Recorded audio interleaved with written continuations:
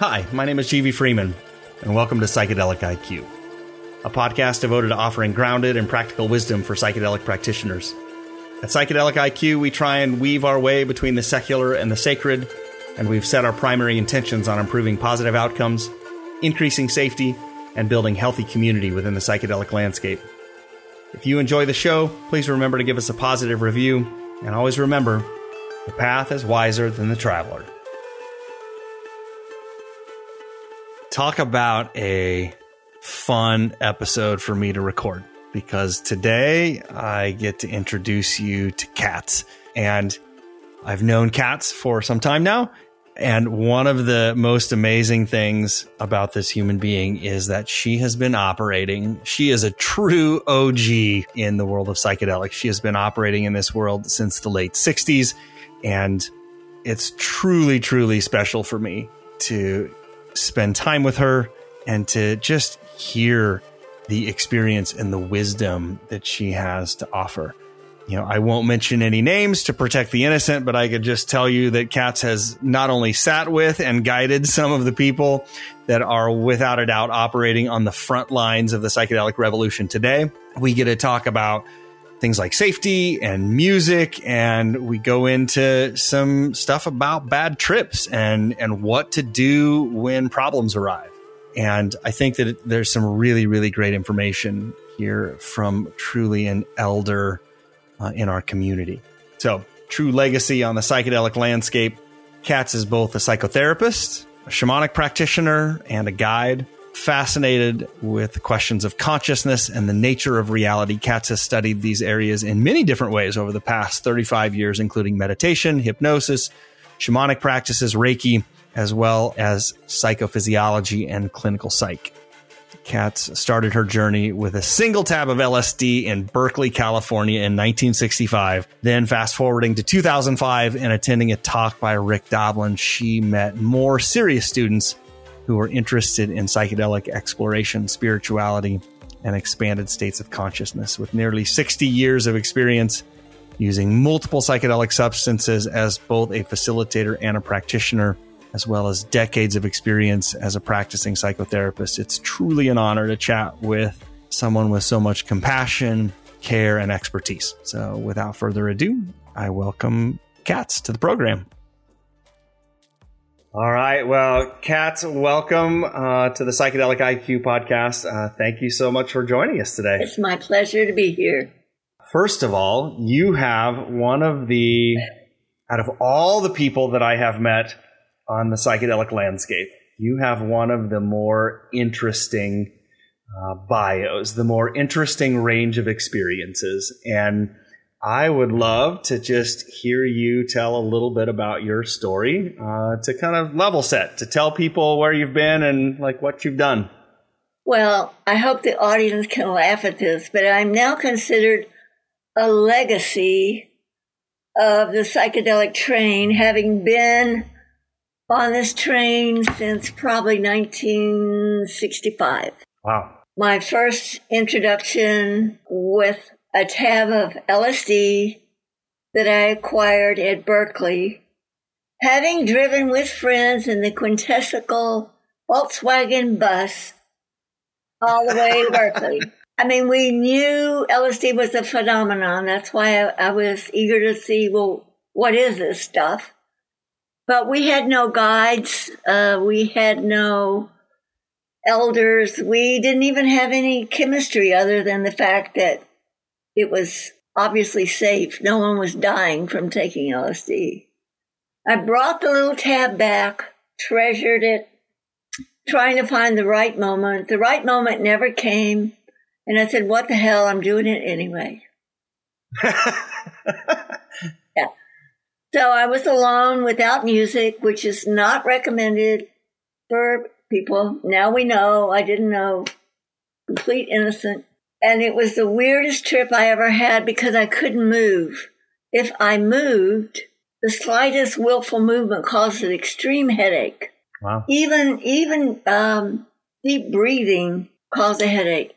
And I did not know that remembering is a volitional act. If I tried to remember my journey, I would get the headache. So here I am, first trip, laying stone still on the floor, barely breathing, and I begin to travel the universe. What I do remember is the space pod, because every time I try to remember, it'll shoot me back to ground zero. So I can clearly remember the space pod. I can clearly remember the people or whoever they were up there, and then I'd get shot off again. And that was my first LSD experience. The first thought that I had is, wow, that was some really good LSD. Like, they don't make that kind of LSD anymore. That's right. It was, it was not even, it was blotter. Yeah. Blotter acid. So I don't know how you feel about the term legacy, but because you've been in this world for so long, since 1965, what do you think the biggest difference is between the experiences that you had in the late 60s, the 70s, and maybe people were just learning about all of this stuff and they were just really trying, and maybe the guides were just like coming about, and today, like, what do you see as the biggest differences? Well, first, we had no guides. There wasn't any such thing as a guide. There might have been someone who had a few more trips under their belt, but they weren't guides.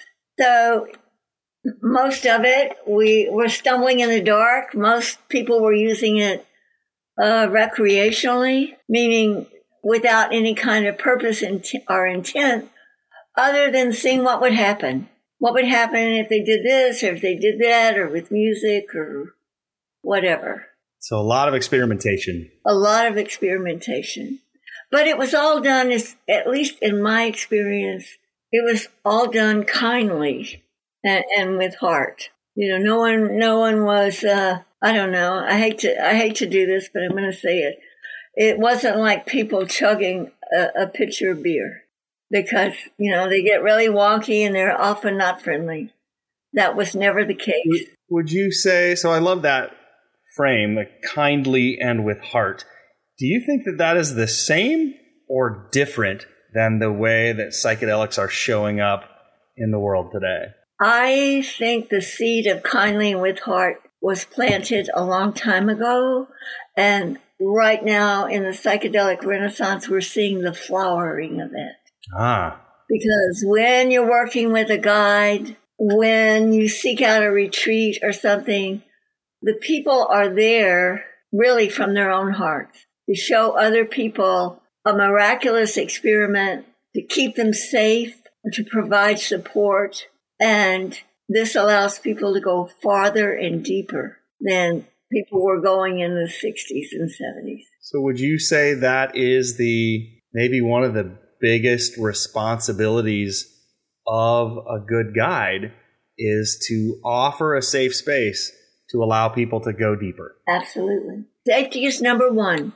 Absolutely number one. The people that are there, if it's not a one-on-one, the people that are there as facilitator and as other participants have been vetted, and you know that these people are stable. To the best of your knowledge, they are stable, and they all have positive intent for being there. How, as a guide, how do you screen for positive intent? Well, it's always important before people ever come in for ceremony that the person who's going to be the guide sits down and has a conversation with them, kind of feels them out. Because it's not all content. Some of it is, for lack of a better word, the vibe of the person. And why are they there? What do they want to get out of it? What are their fears? What are they afraid might happen? One of the things a guide has to always say is, you don't know what's going to come up, but I'm here to make sure that you'll be okay, that no one's going to disturb you, that your journey won't be interfered with, and if you need some kind of help and support, I am here to do it. And you participated, I don't know when the year was, in the Guild of Guides. Yeah. Can you talk a little bit about that? Well, there were a lot of us doing work, with psilocybin, mostly with MDMA, And I say that as a guide in a more therapeutic sense. I mean, people were using other things, but they were using other things to just explore the experience that wasn't personal. So anyway, the ones of us doing therapeutic work, because everything was secret, we didn't know who was who or who was doing what or what, but we wanted to talk to other people to find out what were they doing, what was the dose, what problems did they run into, what could they mix together and be okay, what medicines needed to be checked out, because some medicines would be okay and others would be absolutely verboten. So we wanted to be able to get together as a community and talk about that and talk about the ethics of the situation, talk about how to protect ourselves from, legal scrutiny, because we were all at that time, because that had to be around 2012, 2014, somewhere in there. So everything was really, really still, undercover. So all of those topics were what would be discussed. We did not, in the Guild of Guides, come together to take medicine of any kind, because we already knew the medicine. We wanted to know the practice, the best practice with the medicine. And that's why we got together. So you are today practicing psychotherapist. Yeah. You work with clients. Yes. In a very traditional practice. And also this is something that you do in the right context, in the right location. Yes. How do you think that these two things have grown or intersected for you? Like, you've been in your therapeutic practice for a long time. You've got a lot of psychedelic experience. How have things changed? What have you learned over the years? Well, the most important thing I've learned, and this may not be as deep as you might wish it to be, but in my experiences with MDMA and the heart opening and the empathic quality of MDMA, it taught me where that place of love was in my heart, in my body, in my physiology, so that I didn't need the medicine to feel that. And it gave me the capacity to sit with a client, regular psychotherapy, and open my heart in such a way that they could feel that, and it established trust and safety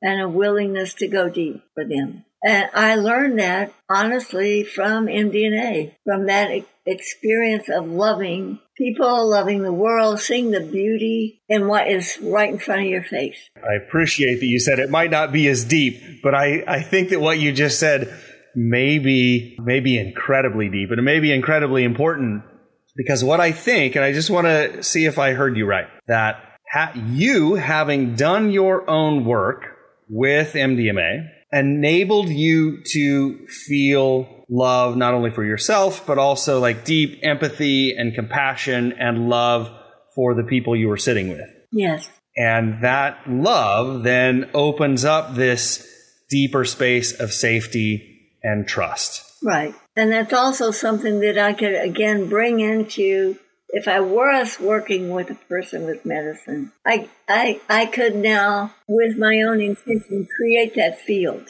Yeah. So I think what I just heard from that is those people who are wanting to sit with others in the medicine, one of the biggest qualities that they should really develop is not only love for themselves and love for others and compassion and the ability to create that very sacred, safe space. Right. But that means they have to do their own work first. Yes, they have to. I don't think the average person, and I could be wrong, has any idea of the amount of love they could experience with MDMA. Agape love. I mean, it's just something that the average person walking around doesn't ever feel. They might feel it in church when they're singing a hymn, maybe, but it ends when they don't learn how to carry it out with them. And MDMA as a teacher, it allows you to learn where that is within your own being and access it without the medicine. So then what would you say to all of these people who are going through various psychedelic training programs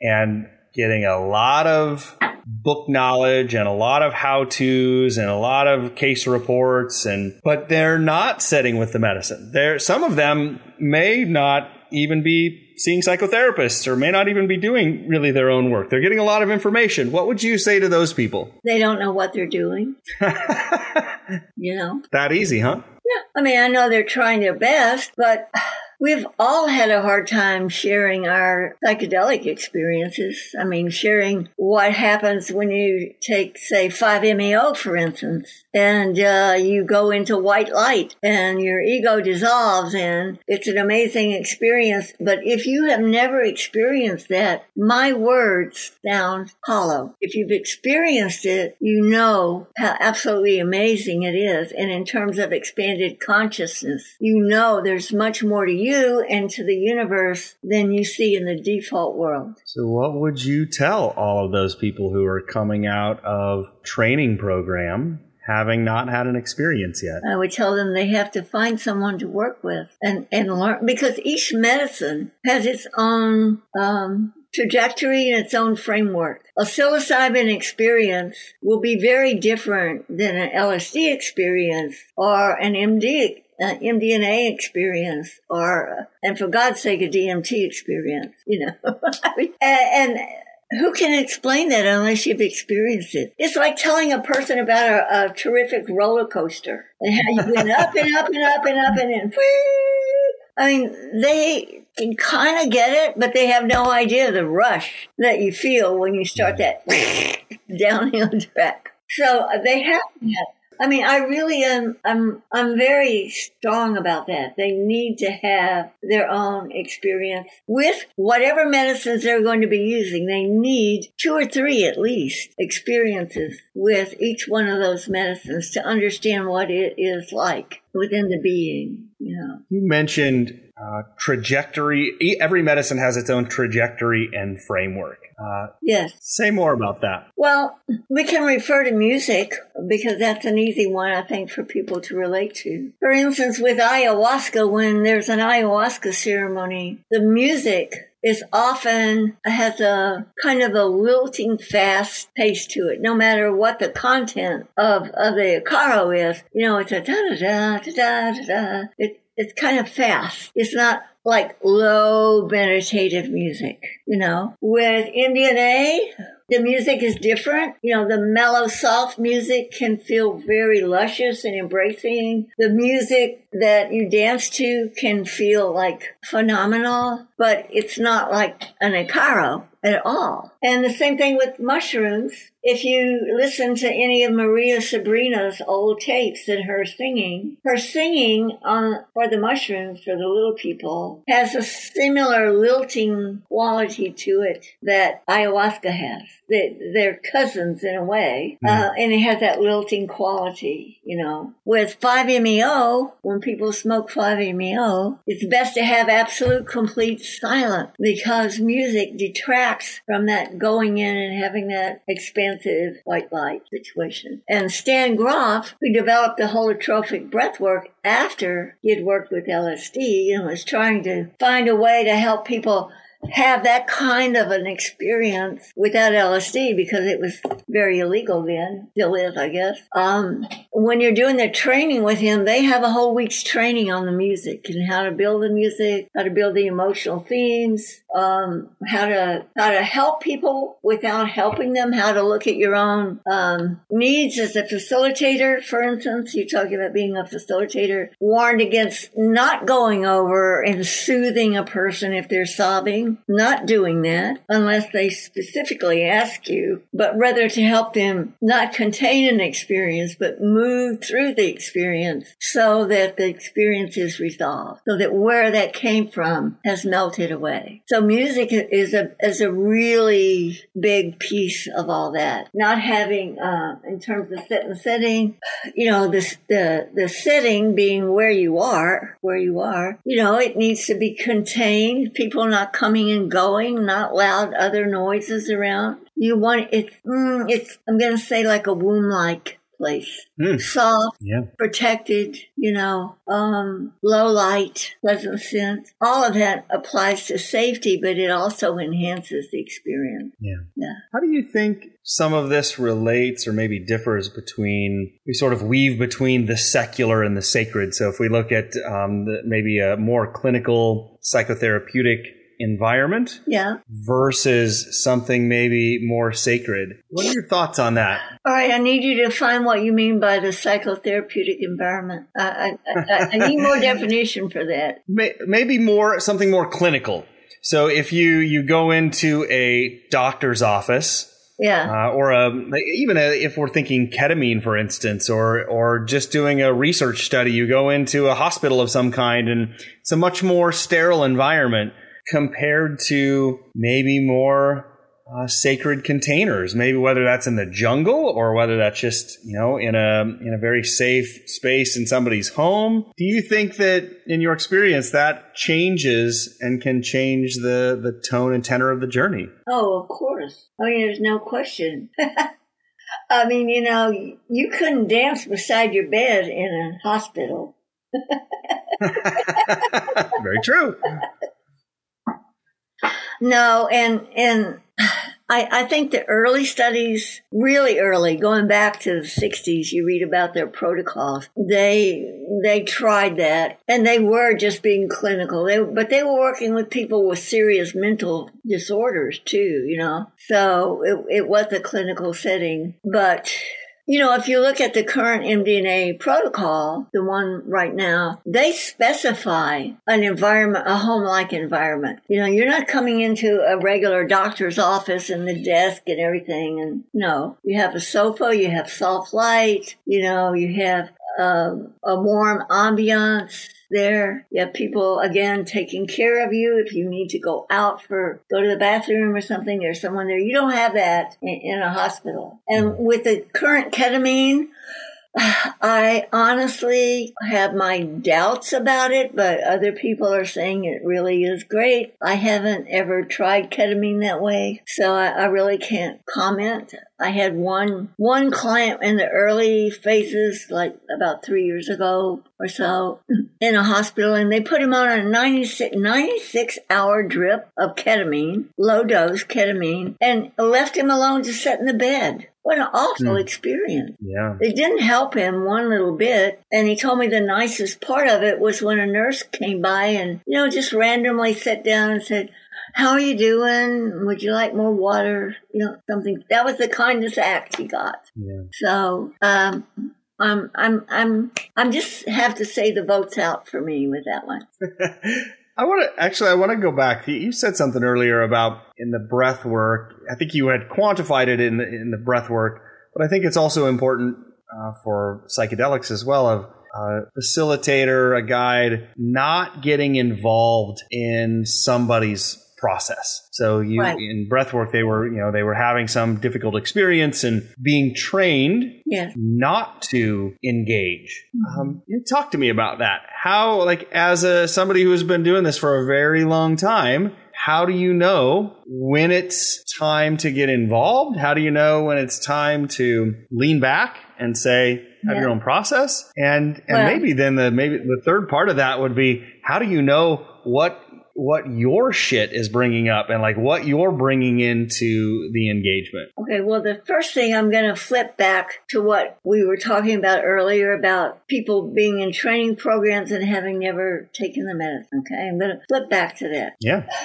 Because any psychonaut that you might meet in general has had some pretty mind-blowing and sometimes terrifying experiences on a psychedelic. And if there's one thing that it teaches you, whether you wanted to learn that lesson or not, is courage. To be able to be in the midst of something that is just absolutely blowing your mind, scaring you half to death. You don't know if it's going to end or not. You don't know if you're going to live or die.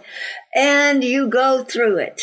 And when you come out the other side, you're in one piece. You've learned something. If nothing else, you've learned that you can do it without freaking out. And that lesson serves you very well when you're working with other clients, when you're a facilitator, because you're not going to get freaked out. I mean, they're screaming or whatever. And you know that this is part of their process. You know they're going to come out of it. You know they're going to be all right. So you don't run in and try to interfere. If you interfere and help them, they never learn how to get through it on their own. You're taking part of their healing process away from them in some ways. You are.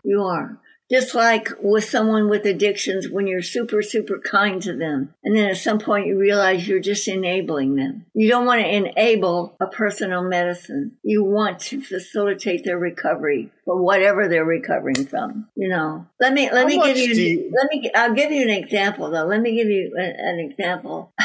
This was ayahuasca. This was in, I think we were in Peru. Yeah.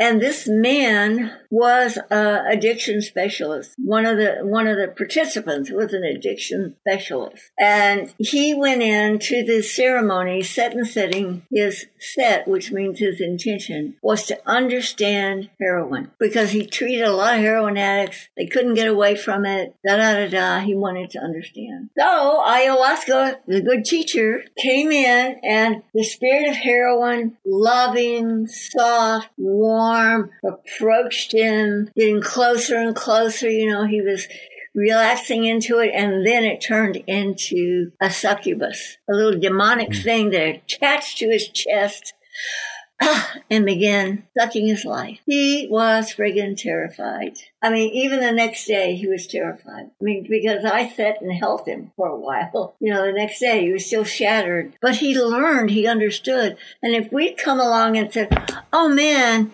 calm down, it's okay, he wouldn't have gotten the lesson. He wouldn't have learned. He wouldn't have understood at such a deep level. Yeah. So that reminds me of something that you said, learning by becoming. Learning by becoming. That is one of the most beautiful and powerful things about psychedelics is you learn by becoming.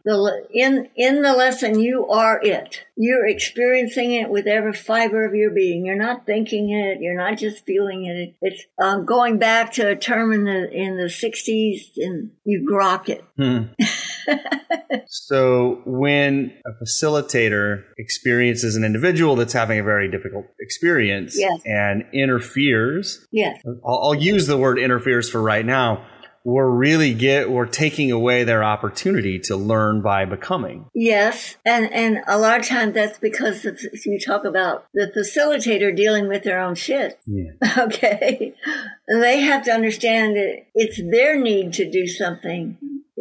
It's not in service of their client. They feel a need to do something. If I don't do something, I'm a bad person, or whatever. So the rule of thumb is you don't help anyone unless they really ask for it. And if they ask for it, you're there to support them. But I'm reminded, I think I heard Kylia Taylor offer a question that says, who is this for? Like if I am taking an action. That's right. If I'm going to go intervene, yes. Who is this for? Is it really for the client? Is it for the journeyer? Or is it for me because I'm so uncomfortable with them being in pain? That's it. Learning to not be uncomfortable in the midst of somebody else's catharsis. To be steady, to be confident, to without a word, communicating that you're going to be okay. Keep going. Yeah. I wonder if you in your not only your psychotherapeutic practice, but also your experience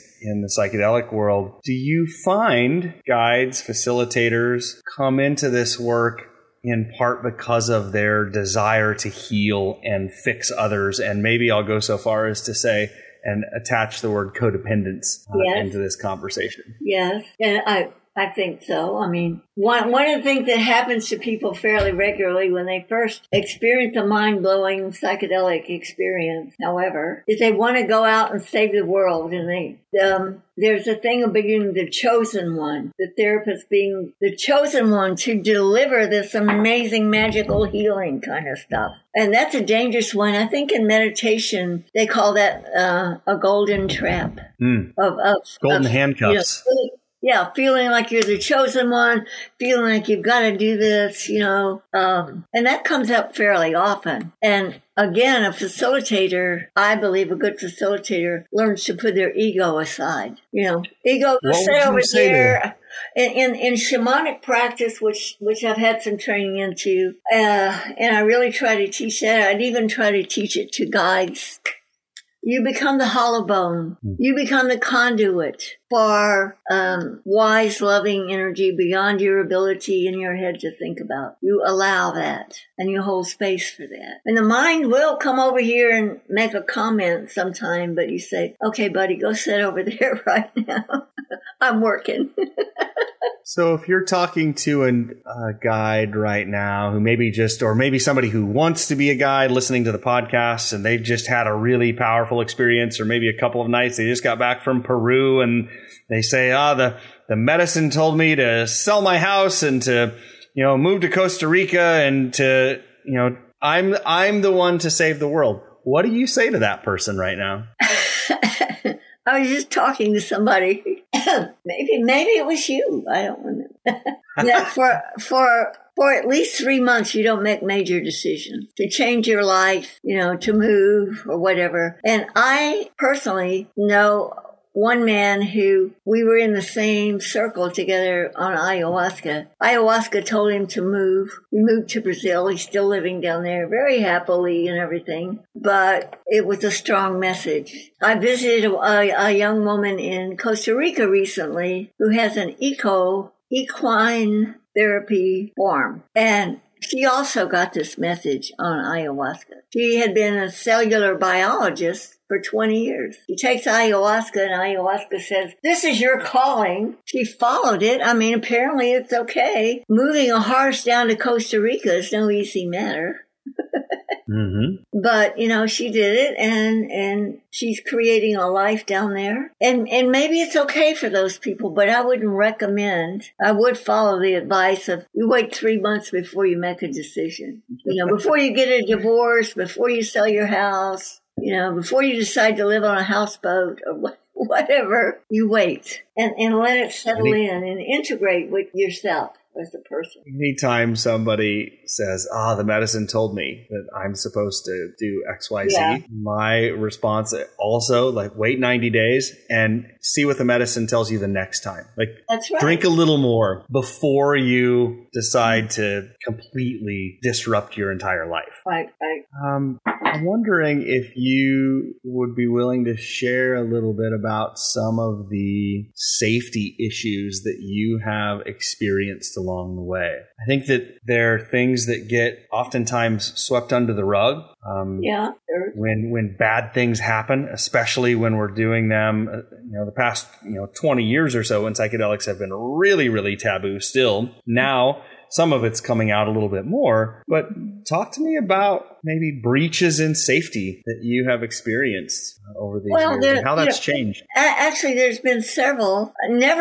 Curiously, never when they were doing things recreationally. I didn't. Maybe it's because when they were doing things recreationally, I don't know. It just never came up. But in that one experience when in the same circle with the guy who met heroin, apparently the ayahuasquero had allowed a young man in the village to sit in our circle. And I would venture to say he didn't have the same orientation to the medicine that we had, maybe less so. And he got so out of control that they literally picked him up and carried him out of the circle to somewhere else where someone sat with him. So that was one example. Another time, and again, this was in ayahuasca. It doesn't always have to be ayahuasca, but that's just the way it was. The man was a psychiatrist himself, actually, but he did not reveal that he also was bipolar. And I'm not sure whether he was on medicine at the time or maybe he had DC'd the medicine temporarily for the retreat. I'm not sure. But he went off the beam. After the first, we had, I think, 4 or 5 ayahuasca journeys during that time. After the very first one, he started going off the beam, meaning he was self-aggrandizing hypnotizing. He was chest butting all the men, challenging the men, even a 72-year-old retired school teacher. He broke up with his girlfriend. It was a train wreck. And when he got back, as far as I knew, he didn't return to his practice. And then a month or two later, he showed up at not the facilitator's house, but the person who, designed the trip, organized the trip, and everything, yelling and screaming. So that was for instance, of someone just losing it, because it's not recommended that people with bipolar or schizophrenia take medicine. At least now, maybe we'll learn how to handle them, but right now we do not know. There was a case, I want to tell you one terrible case. A really terrible case. And this has been more than 20 years ago, so I feel okay, telling you about it. It was when MDMA was first kind of coming in, not a rave scene, but maybe something else. This woman from Nevada was doing MDMA and psilocybin, which a lot of people are doing now. But she did it very inappropriately. She was not a trained therapist. She gave out all kind of misinformation about where MDMA came from, how it was made. I mean, it was just awful. I remember sitting in this circle being very angry at what I was hearing and knowing that no one would listen to me if I told them how wrong she was. Well, what happened in that evening, and I never knew exactly the medical reasons. Some girl went into medical crisis. And this facilitator, untrained, Fruit Loops as far as I was concerned, did not call an ambulance, did not call for a doctor, called in people in the circle who did Reiki. And the girl died. The girl died that evening. I'm not quite sure why. Probably a cardiac problem. There was rumor that maybe she was bulimic.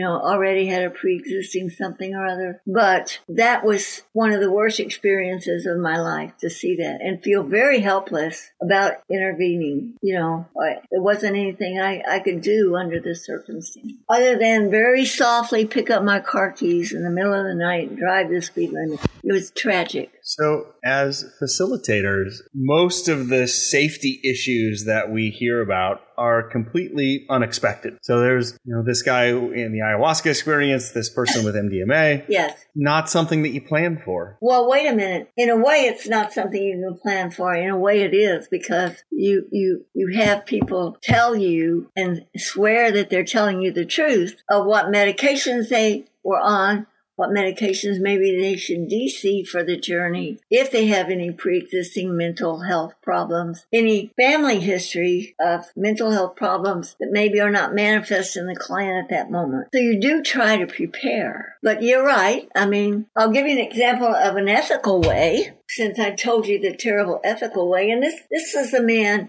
a very prominent person who's been leading journeys, writing books. He was friends with Leary and Ram Dass and all those people.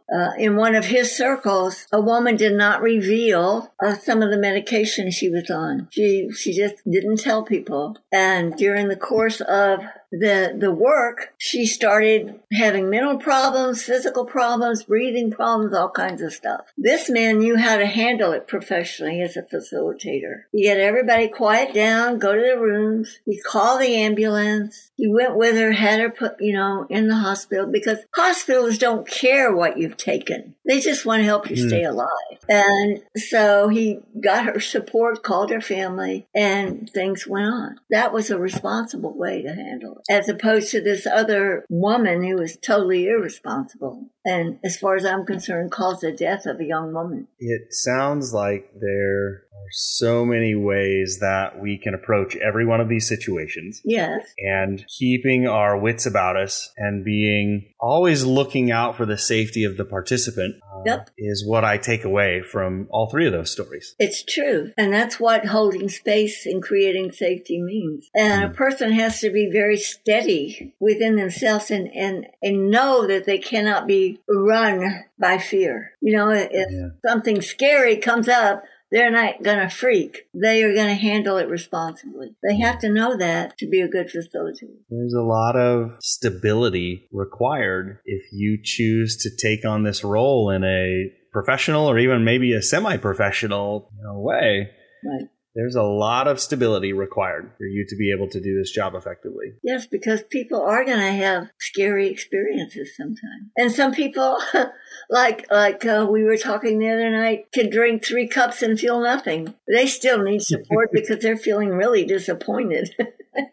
Yeah, that's right.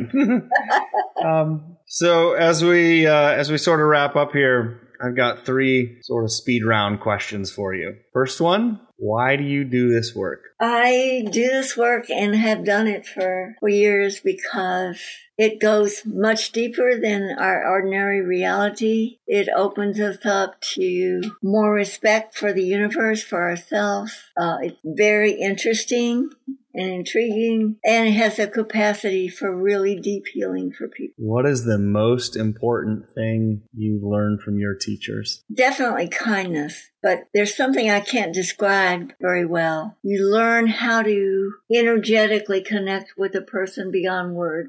I can't explain that very well, but there's a communication that is, it sounds airy-fairy, but seems transdimensional. Energetic. Yes, it's hard to give words. You give words and you're going to cross somebody else's line, but yes, it's like that. It's a very, very exquisitely beautiful, loving state of being. Last question I would ask is, what is the best advice you could give to, if you were speaking to a room full of 1,000 facilitators, right?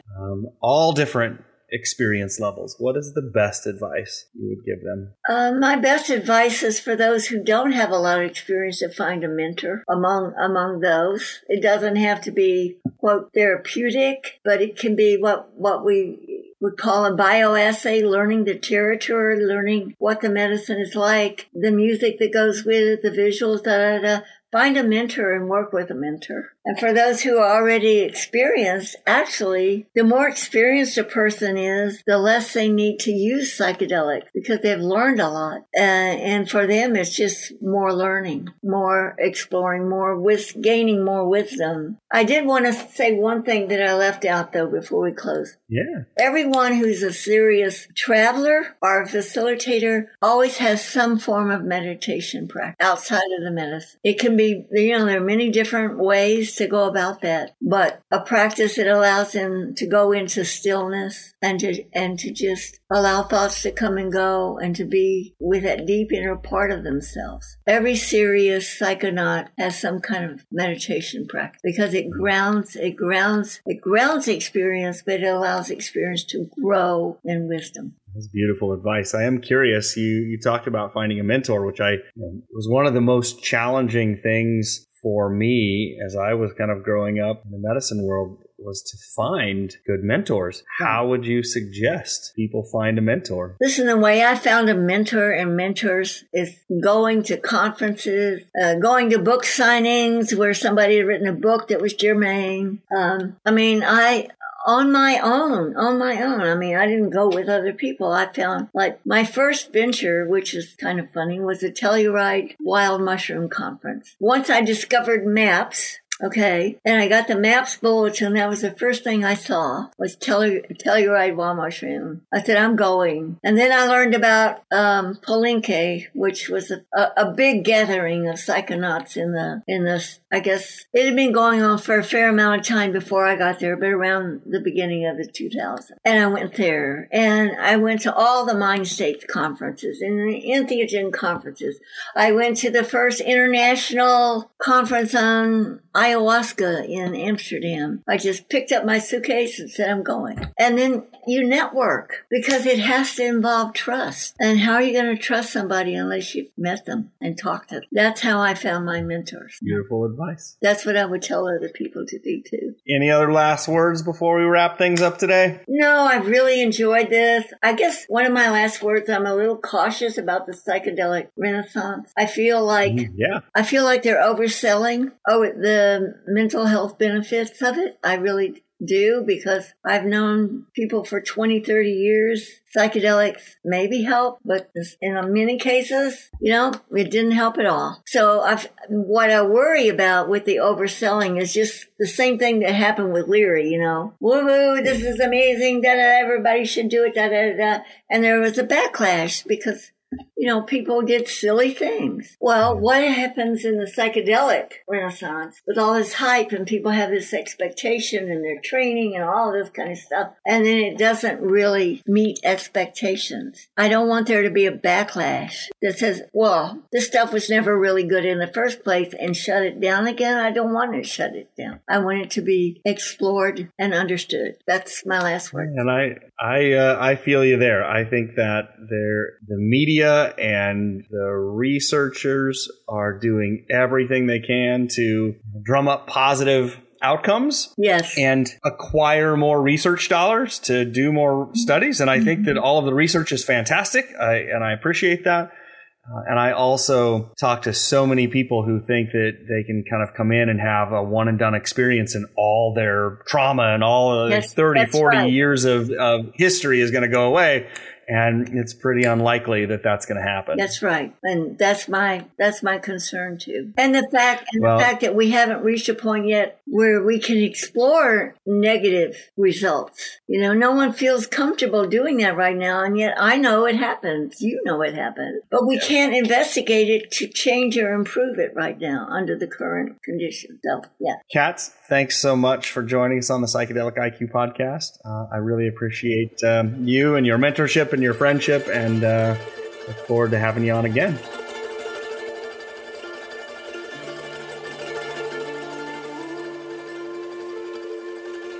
Thanks for tuning into the Psychedelic IQ podcast. If you've enjoyed this episode, it would really mean a lot if you could leave us a positive review. If you're a practitioner working with psychedelics, please subscribe to the podcast or join the free community at psychedeliciq.com. And if you're looking for deeper connections, knowledge sharing, and even peer support, please consider joining a mastermind at psychedelicmasterminds.com.